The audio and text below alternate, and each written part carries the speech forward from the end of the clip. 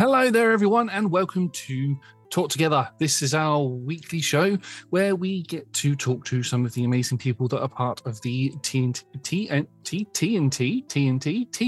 RPG community. I knew what I was saying there, but the words just came out in a different way.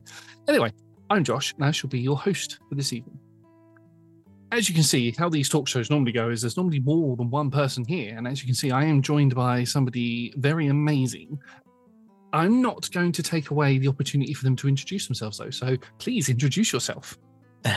Hello, friends. I am Patch from the Quest Junkies channel. Happy to be here to talk some stuff and maybe roll some dice. We are going to chit-chat, we're going to roll dice, we're going to do everything you would expect to see on one of our streams. Amazing. It'll I'm here for it. Yeah. Excellent. Anyway, before we continue, we have some amazing sponsors and supporters that we must thank. These are Hero Forge, Ultra Pro, Phoenix Dice, Alchemy RPG, Idle Champions, Neverwinter, Elderwood Academy, and D&D Beyond. We also have a great group of audience members known as the D20 Club. If you'd like to become a member, you can join from as little as one of your local currency. For some reason, Tom is trying to get people to send us goats. If you want to send a goat, then sure. I don't know where they're going to go, but yeah. Thanks, Tom. I mean, it's got to be a form of currency somewhere. I'm sure. Probably somewhere with mountains, I reckon. If you can't join us live, you can always listen on your favorite podcasting app or on YouTube by searching Roll Together RPG. And you can also find us on most, I have to say most now because there's so many of them, but on most social medias by searching Roll Together RPG. Now, for those of you that don't know, the way that this is going to work is we are going to have a chat with Patch and we are going to ask some questions. Those questions are going to be determined by the roll of a D20. I have one, I believe Patch has one as well. So I think it would be quite fun to take it in turns rolling and asking questions to see what sort of information we can get out. But the show will last for about 60 minutes, unless we go on a tangent. For those of you who have watched the show with me and before, I tend to go on a little bit of a tangent, like I'm about to now, by not rolling a dice and asking you, Patch. Patch, can you please tell us a little bit more about Quest Junkies and what shows you're currently streaming? I certainly can. So Quest Junkies is a TTRPG actual play channel on the good old Twitchiverse. We stream 3 times a week, Mondays, Wednesdays, and Fridays, usually at the same time slot, which is 9 p.m. British Standard Time, 4 p.m. Eastern. I think I've got that right. Time zones continue to be my BBEG, personally. Mondays, we stream our homebrew show, the Rodania Chronicles, which is a show I've been running for a few years now, into its 3rd campaign currently. Wednesdays is our Wildmount Chronicles, featuring me trying not to destroy the already established canon of one Matthew Mercer. And most recently, every Friday, we now run Stradalicious, which is our gender-bent Curse of Strahd nightmare, which, fun fact, I actually play in rather than DM, so it's a whole different ballgame on Fridays. But that's what we do. We also run various one-shots throughout the year. We do charity events, and just have a lot of fun telling some cool stories, really. It's pretty safe to say that you are one of the few people that I've spoken to, at least, that isn't stuck in the forever DM chair. You do get the option to play, don't you? I do. I'm very lucky because I was forever DM for a little while, and then I met the ever wonderful Phoenix Iwaki, who is my personal favorite DM in the world. Truly remarkable. You should check him out if you haven't already. I've had so many opportunities to go and play on his wonderful channel, and then now recently we've expanded the Quest Junkies team, which has allowed me to take a step back from the DMC and into that player role, which is just so much fun, and looking forward to doing it more and more. Fantastic. Yes, Phoenix Iwaki is a very, very good person. I've gone to him for a lot of advice in the past, and he's always willing to chat and help those people, help anybody within the community, really. So big love 100%.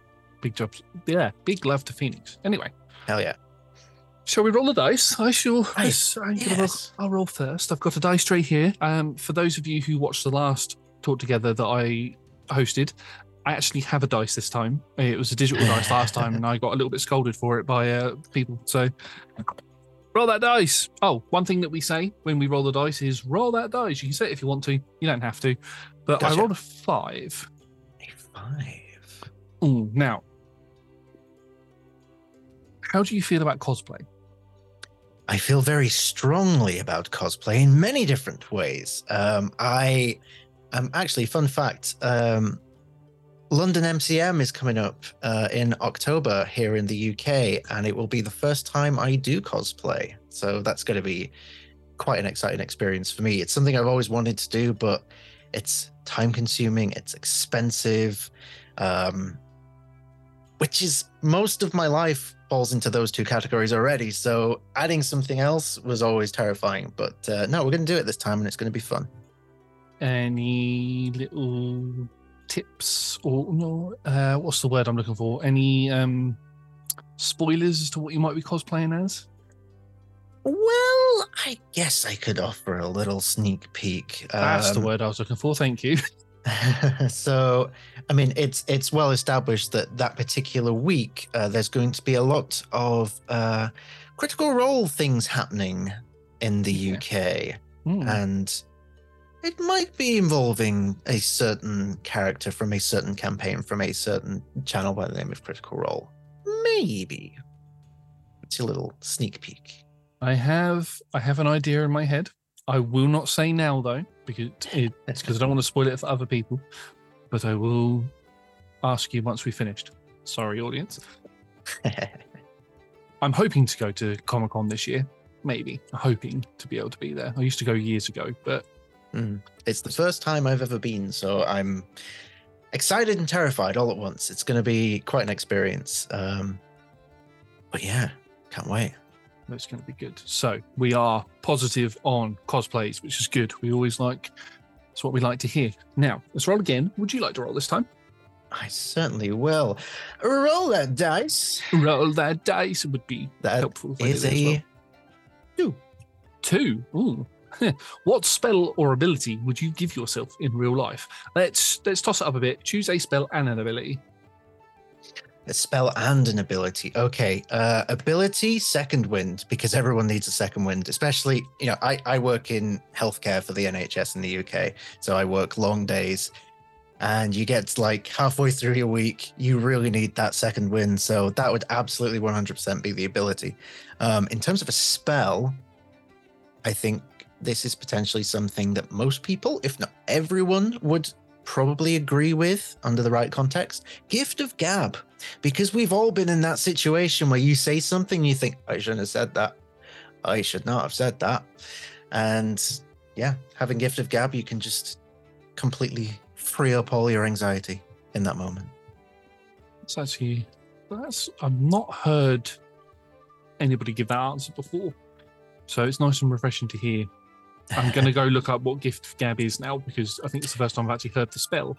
So basically, Gift of Gab, anything that you've just said in the last 6 seconds didn't happen. You undo it. It's like having Control and Z in real life. I think it is well known in a off-stream campaign that I play in. I play the Bard. Mm-hmm. So I talk a lot, and I put my foot in it an awful lot. So that would be a very handy spell to have. Sounds like you need Gift of Gab. I believe Bards can have it. So, well, I might have to speak to my DM about, because I've just leveled up, so I might just have to quickly switch some of my spells around. On that note, let's roll again. All right. I roll this time. That is a 7. We're not rolling very high. Ooh, 7. Okay, now this one. Is there a moment in a TTRPG that has impacted your life out of game? It's a good question. I'd say there's a lot, really. I mean, as a DM running weekly sessions, you get very invested in your own storytelling. So it's difficult to not say that every moment of every session does not impact you in some way. But to narrow it down to a very specific thing,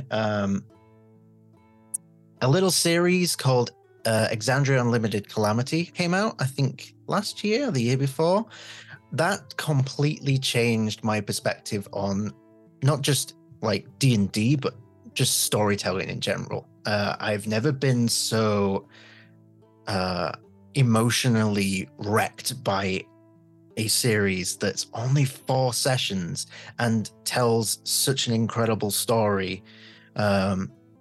I could spend hours gushing about that series quite easily, but yeah, after that, I was determined to really like make some waves with Quest Junkies, and it inspired a little 6-part miniseries that I did that was very heavily inspired by Calamity, and yeah, I ended up getting some of my own little Calamity moments in there as well. So I would absolutely say that, I think. That sounds brilliant. I haven't gotten around to fully watching all of Calamity yet. It's one of those on the watch list. I've watched almost at the end of the first episode, which is really bad for me because I used to keep up with Critical Role. But it's just so much of it at the minute. So but it is. Yeah. It's a good introductory one as well for people that are not familiar with Critical Role, because you're able to enjoy it just as much with like no context to anything they've done before. It works as a standalone story. So if people say to me like, oh, hey, I want to get into Critical Role, what would you recommend? Like, that's the first thing, because it is very standalone, and it sets the precedent for like what their production value is like, what the skill set of the cast of characters is like that they have, kind of like just what is like your top tier maximum production value TTRPG stream look like. Yeah, that's in my head how it is. Yeah, no, that makes perfect sense. Yeah, and it's just Critical Role's on a whole nother level to everything, and the way the leaps and bounds that they've come on in more so in recent years is just chef's kiss. Absolutely. It's very good. Now, would you like to roll the next question? I certainly shall. Roll that dice. We get a 19. Dice. See, somebody has to roll high. I was about to say we've both got the DM curse. Absolutely. Always rolling low. If you could go back and change an in-game decision, what would it be? That's a fascinating question, because I think, if I was to be brutally honest, I don't think I would. Mm-hmm. And we'll probably touch upon this a little later on, but I often find, certainly just from my experience at the games that I've run and the games that I've played in, that even when there's been like sessions where things have gone badly, or there's been like tragic moments and things where you think, oh, I should have done this instead, I wouldn't change a thing, because nobody wants to play the perfect game, because mistakes make moments, and moments last forever. And some of my sort of most heartfelt favorite moments of being a player or being a DM have been down to where things have not gone right, and how to deal with it when things really do go wrong. So I genuinely don't think I would. Yeah, no, I agree with you on that, definitely. Right. I shall roll again. Okay. We've had that one already, so I'm going to roll it again. Roll that dice. Roll that dice. It's a 16. If you could make yourself in D&D, what would you be? Let's go for class, race. Fun behind the scenes fact at Quest Junkies, as a bit of a team bonding exercise, one evening, also involving a little bit of alcohol, I think, we some of us got together on a call, and we opened up D&D Beyond, and we made character sheets for us in real life. And it was great, because we also had we gave each other input on what we thought, and I believe I ended up with a changeling bard. Which is interesting.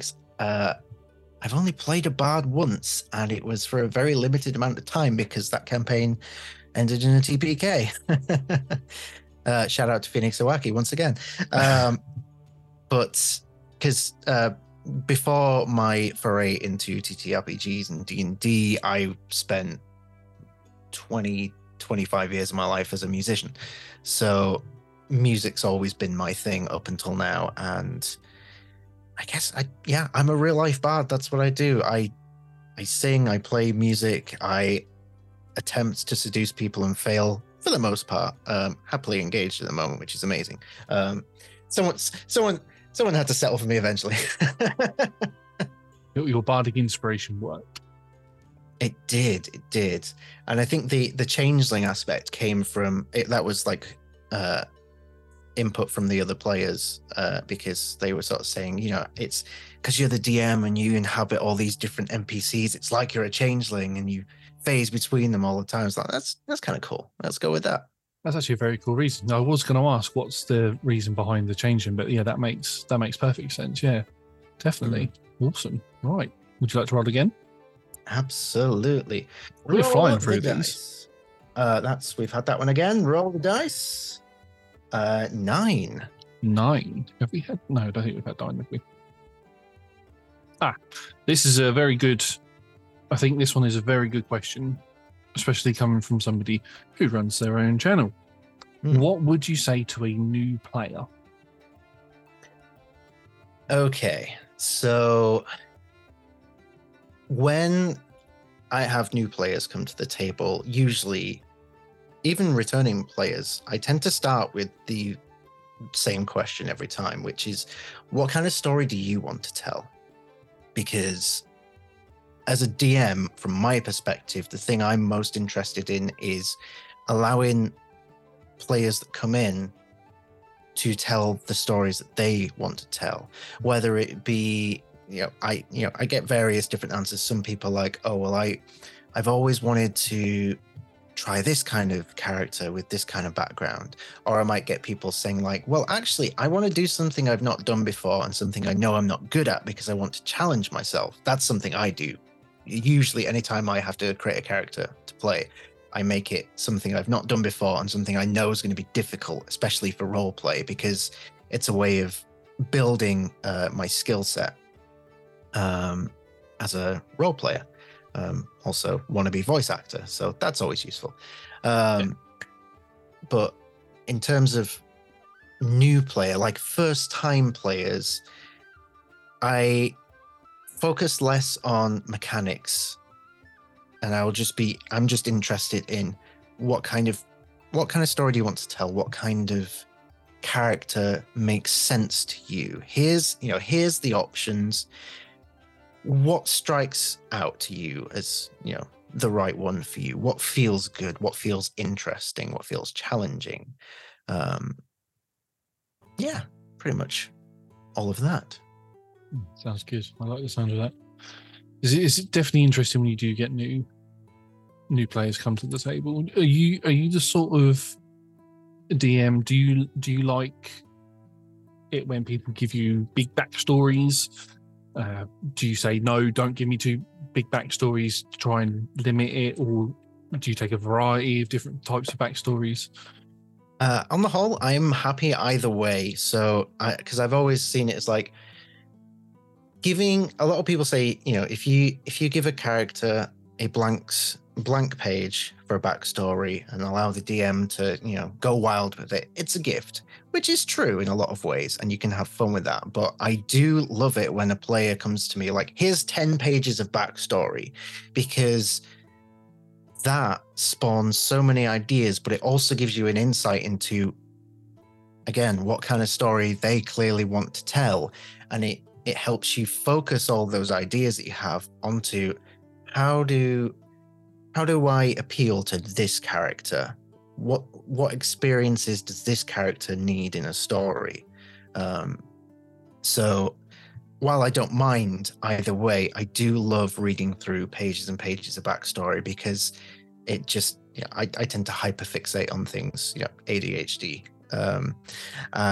So anytime I have like a chunky backstory to read, I will spend hours and hours going through it over and over again. I'll make tons of notes, and then I'll be like, okay, here's what I got, and I'll provide like twice as much feedback. That's It's cool. great.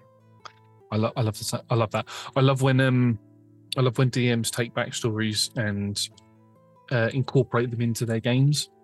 One thing that I know that I do is when I'm prepping for a campaign, I tend to not come up with a lot of the story until I have everyone's backstories in, because like you say, I love to thread their backstories in so that like at least every character gets at least one arc, if that makes sense. Yeah, because that's the way you have to do it. You don't want anyone to be left out.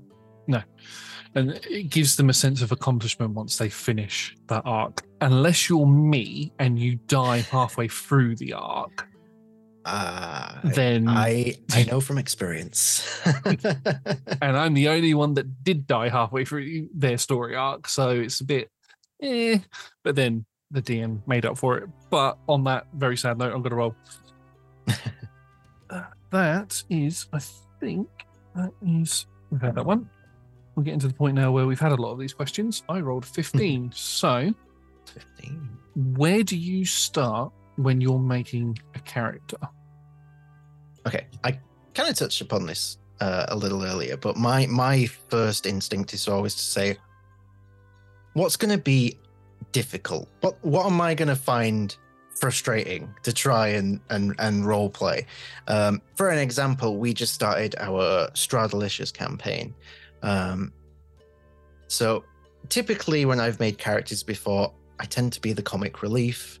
I tend to be like for example, one of my current characters is very like sassy yet classy, leader of the group, inspiring,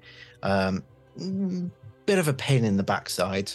Well, a lot of a pain in the backside, much of the time, and doesn't know when to shut her mouth. So making a character for Stradalicious, I decided that I wanted to play a character that is none of those things. Someone who doesn't want to lead anything, doesn't want to be the center of attention, does not want to be in a band of adventurers. They have their own little vendetta they've got against the world. And we're coming up to our third episode now, and already like I am discovering new things about myself just being in this seat of this person, which is so fulfilling. And I've learned so much in 2 episodes already. So yeah, I actively look to trip myself up, in a manner of speaking. So I don't know if you noticed, but I was putting a funny face while you were putting a few funny faces when you were going on about saying about being sassy and being the leader and all that. And what I'm going to say to that is, so basically you were playing the bard, but without being the bard. Absolutely, yeah, 100%. It's just in there subconsciously. Yeah.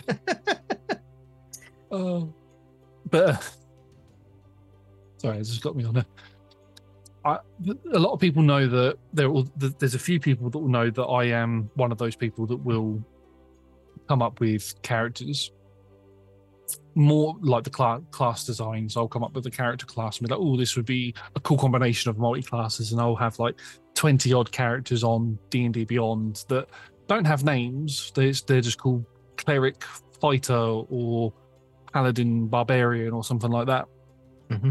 I do that a lot just for fun, and I make a lot of characters on Hero Forge and all that sort of stuff because that gives me a visual. The bit where I actually come into creating the characters is when I get the idea in my head for a character. So say, for example, and now I'm trying to think of an example, a hunter. I'd like to play somebody who is hunting a creature and has been hunting this creature for a particularly long time because this creature did this, or this in this person's backstory. And then when I come up with the backstory, that's when I'll then normally completely ignore the 20 odd character sheets I've got on D&D Beyond to just make a new one. Yep. And then I do the Hero Forge to visualize it. I can relate with that so much. Yeah. Would you like to roll the next question? Absolutely. Roll the dice. Roll a dice. Natural 1. Oh, that's not good, is it? What is your most epic character moment? Now, I can ask you this because you've been a player. That is true. Most epic character moment. there's been a lot, but there was one session that I played in on a Phoenix Iwaki stream, which was essentially, it was a non-canon episode of the Barovia and Beyond campaign that Phoenix was running. And it was, I can't even remember how it all came about, but it was, the subtitle for the session was Romancing the Tarask, which already sets quite a precedent just in that name. But basically, the very underleveled group were having to fight a Tarask, and there was only 3 of them. So Phoenix came to me, the wonderful soul that he is, and said, I hear that you're free. We've got this session. They're fighting a Tarask. Make me a level 20 character. Give them as many magical items as you want. Whatever you want to play, just keep them alive. So I did.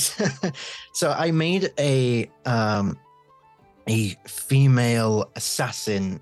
It was, in fact, let me bring up the sheet. Let me give you 100% concrete, factual information. Lady Triplex was her name. It was pronounced Triplex, but it was Triplexe. Right. And let's have a look here. So she's level 20, and she is a variant human gunslinger fighter. I can see where this is going. So, and lots of great things like an armor class of 22, plus 17 to initiative, passive perception of 25, absolutely broken as all the 9 hells character. But basically,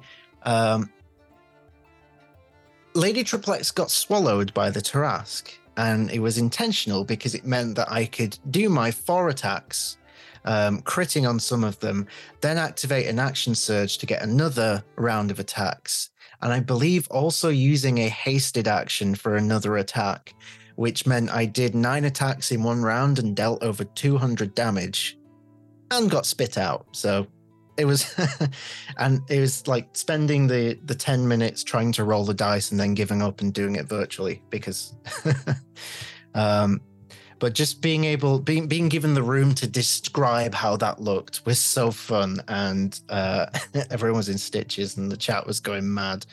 Yeah, that was quite epic, especially because the rest of the encounter, I actually rolled terribly. So you basically no mercied Percy'd the Tarask. I'm hoping you'll get that reference. Hopefully people in the chat will get that reference. 100%. Yeah, now that I think about it, I kind of just made female Percy. Kind of. So, yeah, that's a good way of putting it. Now, I'm going to do something a little bit off script. And I'm now going to flip that question on its head and ask you, what is your most epic character moment from the characters in your games? From one of the characters in your games, or 2 or 3. You can pick as many as you want. There's been a lot. I am blessed with some incredibly wonderful players who have the most incredible role play. There's so many to mention. I will try to give you one for each of the 3 campaigns that we ran to keep it fair across the different player teams. So for our Monday night campaign, the Redania Chronicles, let's think here. We had a session where we'd introduced a mechanic which we don't use anymore, which was something we called the Wheel of Chaos, which is the little stream widget thing where you spin a wheel to see what happens. And the idea was anytime there was a subscription, a gift subscription, or a resubscription, the person could nominate a player to get a spin of the wheel and something would happen. They might get a maxed out stat. They might get a wild magic surge. They might get a free long rest. The first time we implemented this on this Monday night, someone came in and gave about 20 odd gift subs. And now we should have capped it, but we didn't. So half the players got shrunk down to tiny. Some of them got like maxed out stats for some things, and then like we were just like, okay, this is gonna be fine. It's a shopping episode, and then there was a WoW magic surge, and it spawned a dragon. So they had to fight a dragon, and I believe at the time they were level 5. So I was thinking, oh no, the community's TPK'd us. What are we gonna do? 2 of the players went down. Ironically, the 2 healers of the group. But they persevered. They pulled through. They slayed the dragon. And it was so good that one of the players actually turned it into an animatic, which we put on all our social medias, and it's absolutely fantastic. One of the most stressful experiences I've had at the table, but also some of the most fun. But we do not have that mechanic anymore because once is enough. I was going to say, I've been part of a channel before where we started off with the Wheel of Chaos, a type of Wheel of Chaos. And one of the roles on it was it put everybody within 5 miles to sleep. So the entire city we were in was asleep. It's amazing. They were like, no, we'll get rid of that, because it kept happening and we couldn't actually tell any story because we just kept having things pop up. So in the end, we had to abandon that. Carry on. Yeah. It was a difficult decision as well, because a lot of the feedback we'd had from the channel, from the community, was that like it was a very unique thing that we allowed the community to also contribute to the story, which is something we've always liked to do, but we have had to rein it in as of late, because unfortunately sometimes it does impact the story at the table a little too much. But we're still trying to find that happy medium. So that's the Mondays. The Wednesday, this one's a fairly easy one to answer. Recently, the Wildmount group had an encounter with Asmodeus, the Lord of the Hells, and they tried to give the devil therapy, which is quite a flex. And at the end of it, they basically asked him to leave them alone. I gave them a persuasion check with a DC of 30, and they got a 30. So not only did they give the devil therapy, they got him to leave them alone. Like they talked him down, which, that'll have implications, I'm sure, down the line. But I just, that was like a moment where you just think, is this really happening? Are you really doing this? Is this really happening? Always happens on things you least expect it to happen on. Absolutely, yeah. And it's one of those moments that gets made as well. It is, 100%. So for the Friday campaign, now I am a player in that. But I'm going to cheat a little bit here, because while I am the player of the campaign, the introduction to the first session, our fantastic dungeon mistress, Bree, for Stradalicious, brings so much to the table, but a decision was made very early on that we were going to try and incorporate a Dimension 20 style of player introductions. So in the first session, it would involve like a flashback for each character. And then once everyone's done, that's when they'd all meet. And we started with my character being controlled by Strahd to murder innocent people, basically.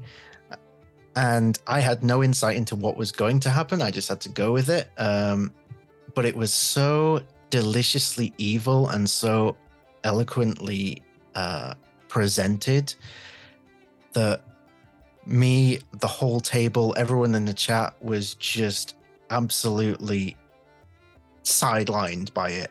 And as horrifying as it was absolutely epic. So it is an epic moment.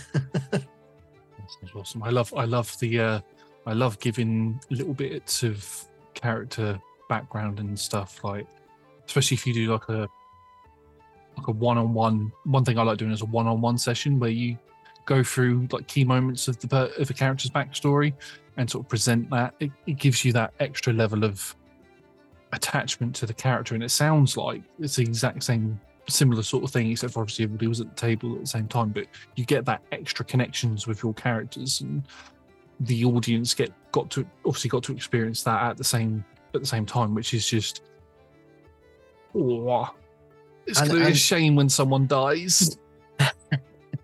I can't wait. But like, it's also just such a flex to have the first scene of your campaign introduce the PPEG.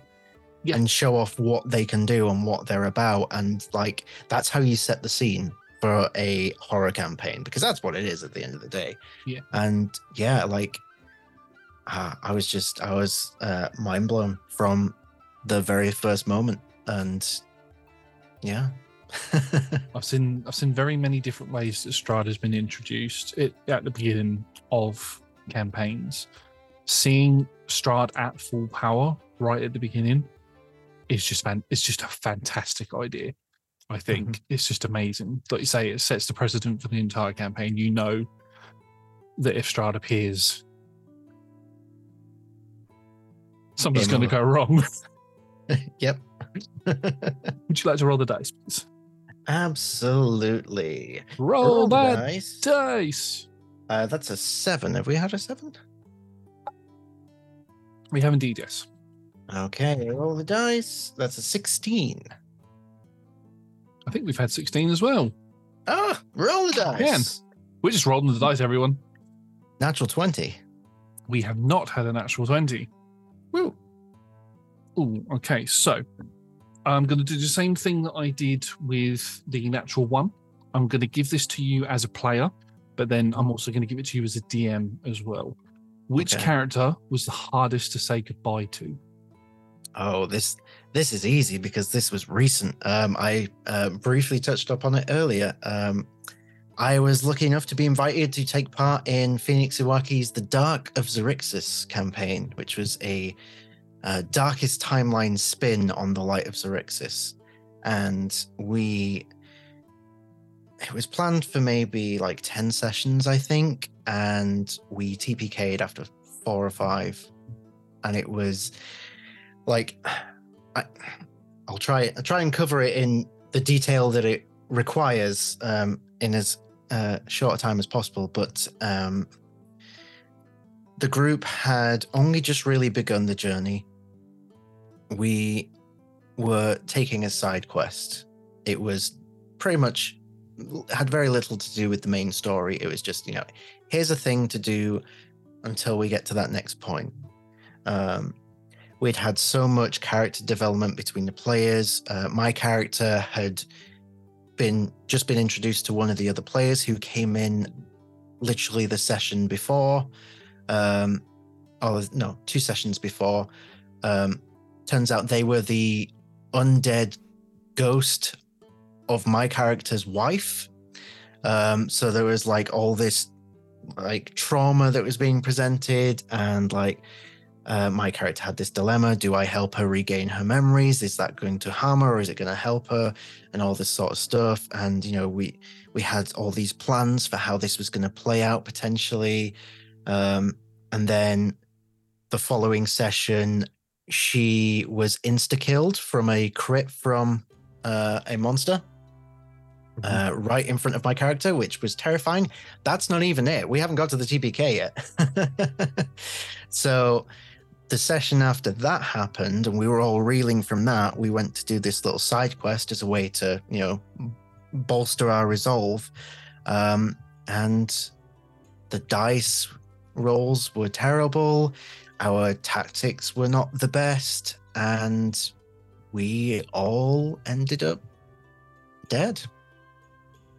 Was the TPK in a fight, or was it just navigating a dungeon? No, it was a fight. It was a fight with, I can't remember specifically what the creatures were. I think they were some kind of vampirates. We were calling them vampire pirates in space. 'Cause you can't have you can never have too many things in space. But they had this ability that if they reduce you to hit points, you didn't just die, you became a being of shadow. And it happened to every single one of us, because like we were rolling badly, the cleric went down, the barbarian was like stuck in the middle of the fray. We were trying to get to them, but we couldn't because we had to fend off all these other things. And it was tragic. It was beautiful. And we could have probably continued the campaign with new characters, but it just didn't feel right. It was too emotional. So hardest character to say goodbye to, Dante. The one and only time I've played a bard. I mean, there's something to say that, a bit further down the line, Phoenix may revisit the setting at least, and there may think be he's got very specific plans. But we did also tie that into our Stradalicious campaign, as some of the wreckage of our ship made an appearance in one of the introductory flashbacks. That's really cool. I like that. I love the crossover idea. That's brilliant. Yeah, Fantastic. I mean, I've always sort of said that, like, I envision in the Quest Junkies shared universe, or whatever you want to call it, our version of Faerun is Phoenix Iwaki's version of Faerun, because almost all of his sessions are set in Faerun. So, and because we've always worked together so closely, we've always said, well, we'll just connect our universes. So makes sense. And having that collaboration and world building as well, especially on something that's already established, is really good. Because art roll together, we do our own version of Faerun, where there's a big hole in one of the mountains at the minute, and there's something called the bloat that's infected Neverwinter, and there's a bee race called the Abale who have come through a crack from, I think it was from the abyss. They've come through from the abyss, and they've now settled in the caverns beneath Neverwinter and all that sort of stuff. And it's interesting seeing all the different DMs that we have connecting each of the stories together. So one of my favorite things about doing this on stream is connecting worlds with other people and just seeing the stories that people can create. Absolutely. As I said, though, I am going to flip the question on its head. Which character was the hardest to say goodbye to? And we'll do the same as before. Each of the 3 campaigns, probably not so much Strata this just because of how fresh it is, but if there is one that has left that, NPC is, you can count NPCs if you want to as well. So we're only 2 sessions into Stradalicious, so at the moment no one has left or been taken from us yet, touch wood. So Wildmount, I don't think we've really had a specific goodbye as of yet. So unfortunately I probably have to say the same again, but I can rectify it. Monday campaign, the Redania Chronicles, we had a very recent emotional goodbye, as one of the players has to take some time away as they've just moved countries. They've moved from Northern Ireland to Canada. Wow. Basically starting a new life there. So they've had to take some time away, with the intent on returning at some point. So, we had them have a character arc over the preceding sort of 5 or 6 weeks.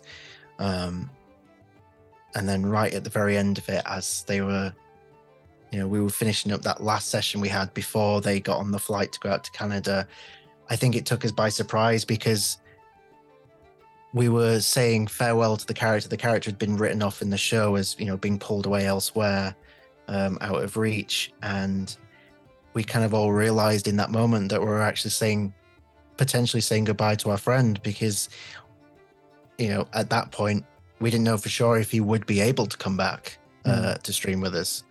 And it got very emotional for everybody and very difficult, because it felt like we were mourning a character and a friend. Yeah.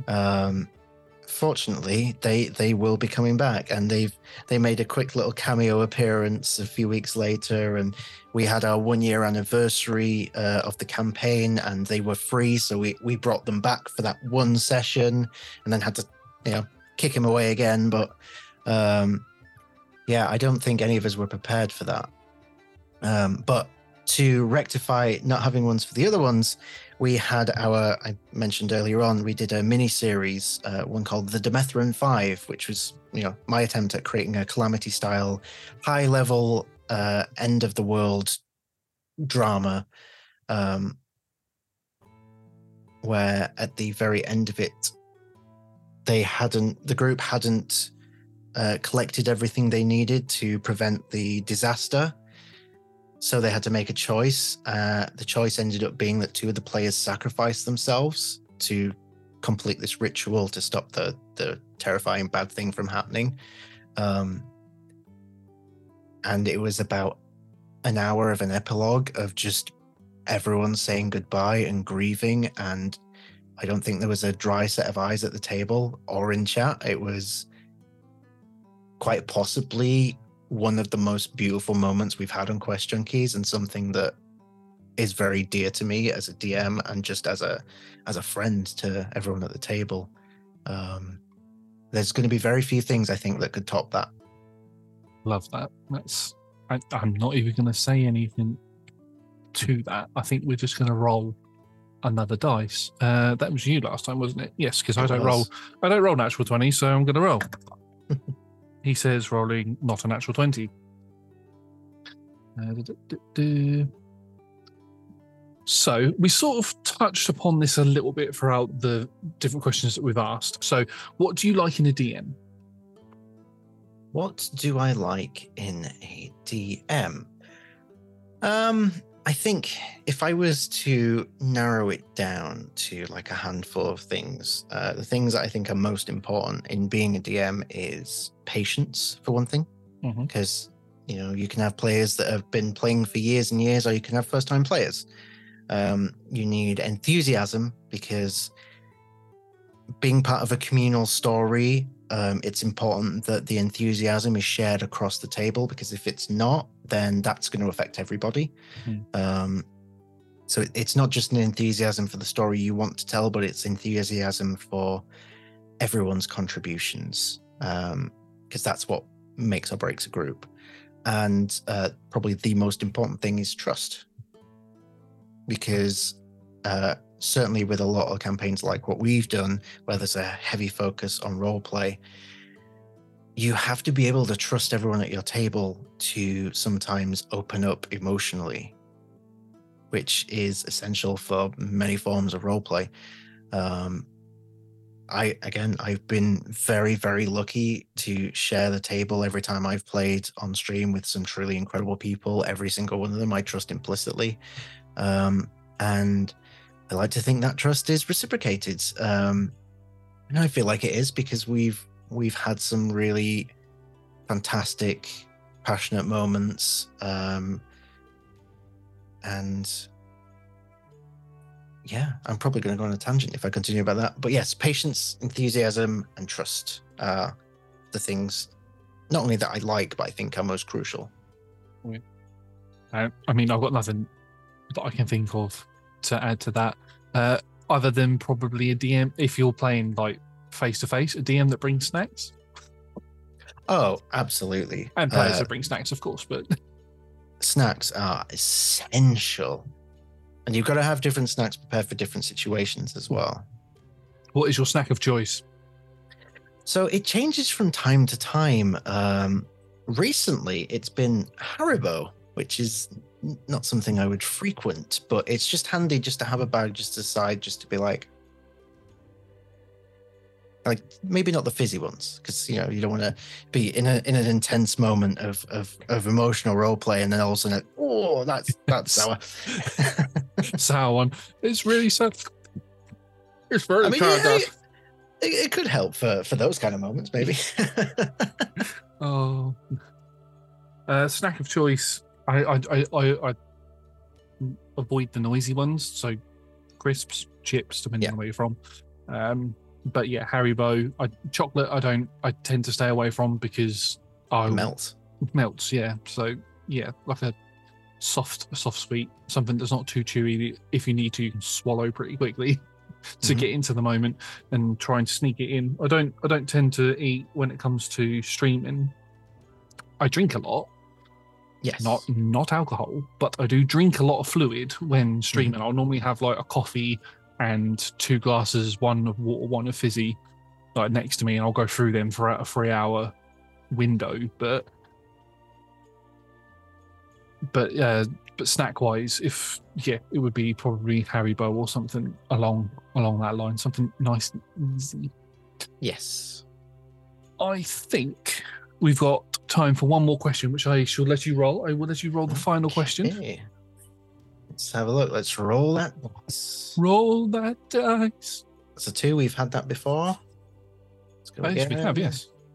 That's a 2 again. Let's roll that again. That's a 3. Oh, good. So I was actually reading that one as you said it. Now, we know what character class you are, as we've asked that question already.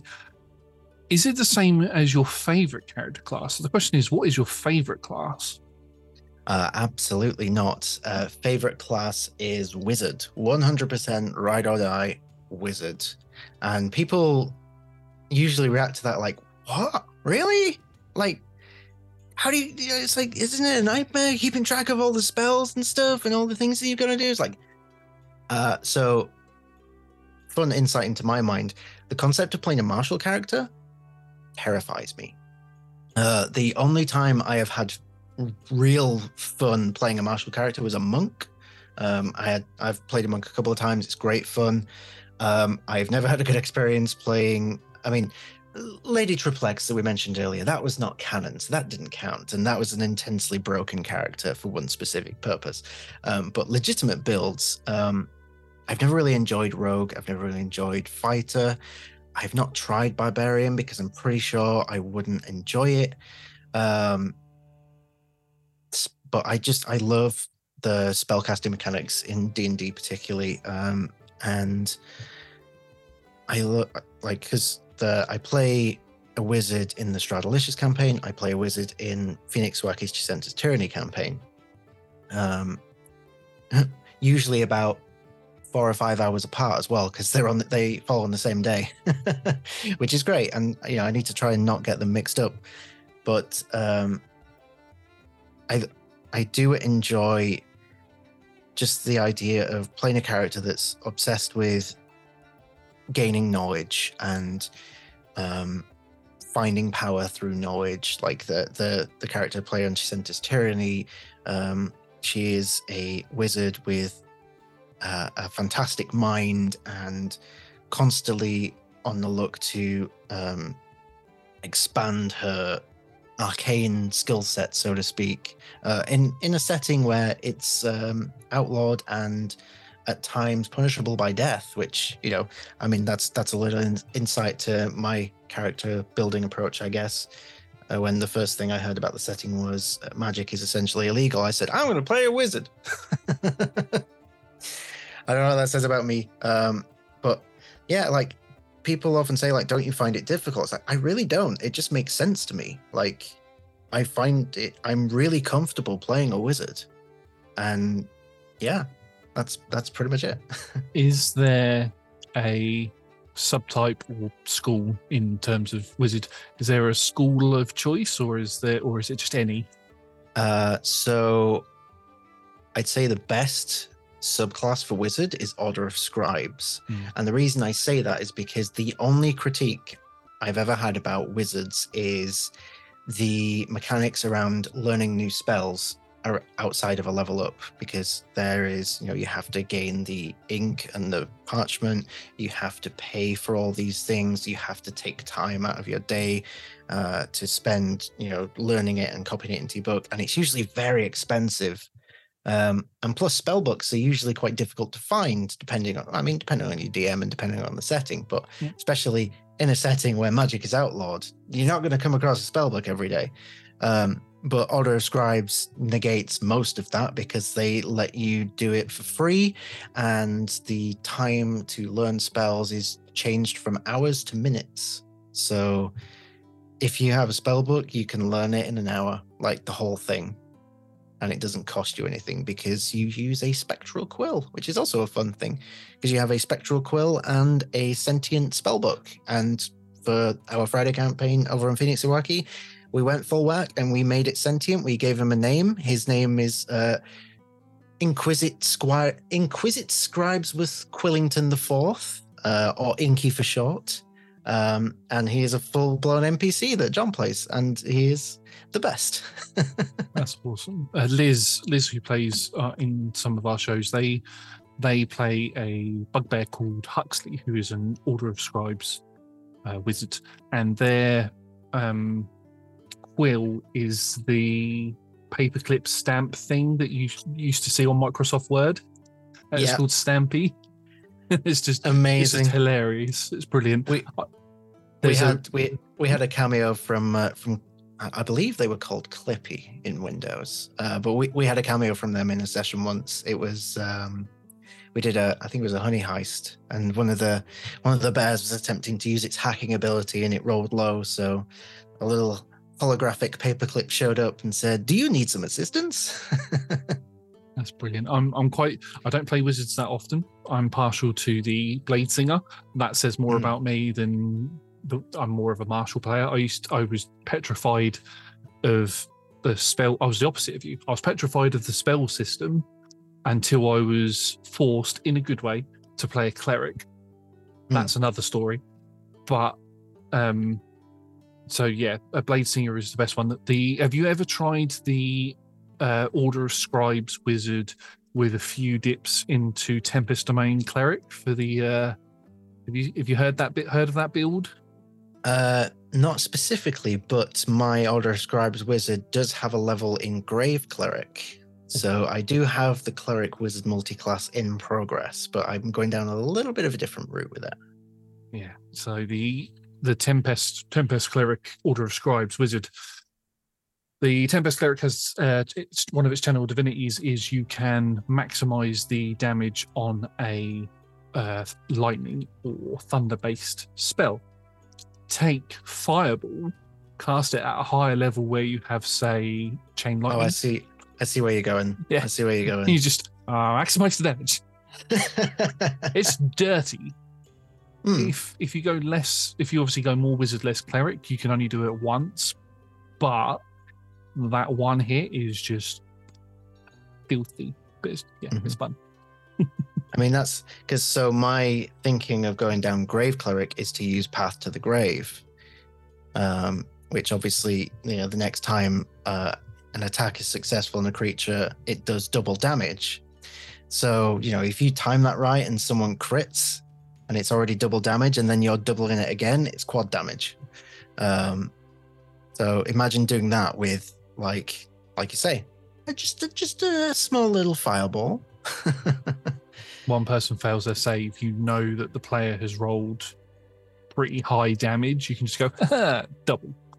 Yep, pretty much. Oh, that's awesome. I love the sound of that. Right. Well, I think, I mean, we pretty much nearly went through every single question anyway. But we've definitely come to the end of our time. So I'd like to thank everybody once again for joining us for Talk Together.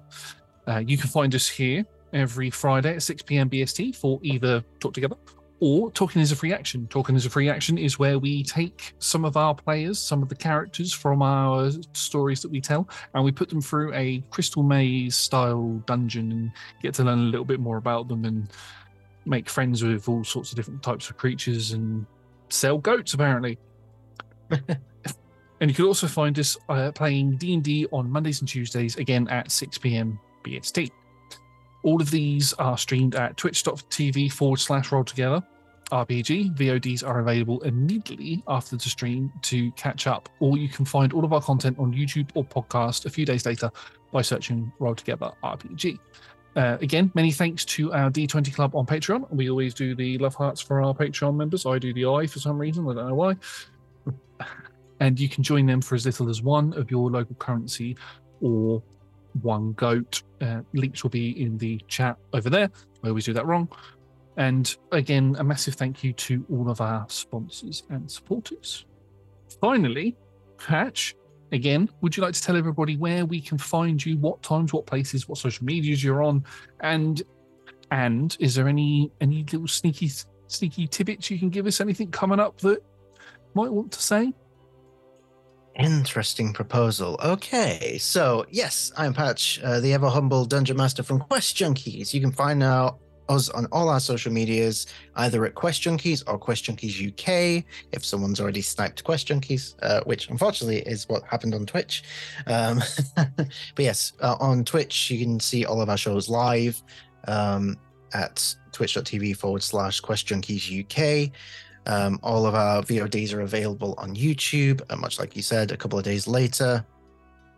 We stream every Monday, Wednesday, and Friday at 9 p.m. British Standard Time, 4 p.m. Eastern. And a little taste of something to come. Well, let me think here. We've announced a lot of projects this year, and some of them have been planning for a little while. Some of them will be put to next year. But I think the most impending thing, which we haven't officially announced a date for yet, we will be returning to a one-shot that we did as part of a fundraising event for World Wildlife Fund, where we brought in some of the wonderful people from Critical Fail DM, who are, if you have TikTok and you've seen a group of people playing Curse of Strahd, it's them. They're super amazing.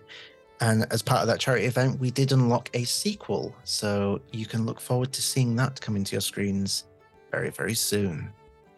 Awesome. That sounds brilliant. Finally, the last thing that we always say on here and at Talking is a Free Action, always stay classy at the table. Goodbye, everyone. Bye.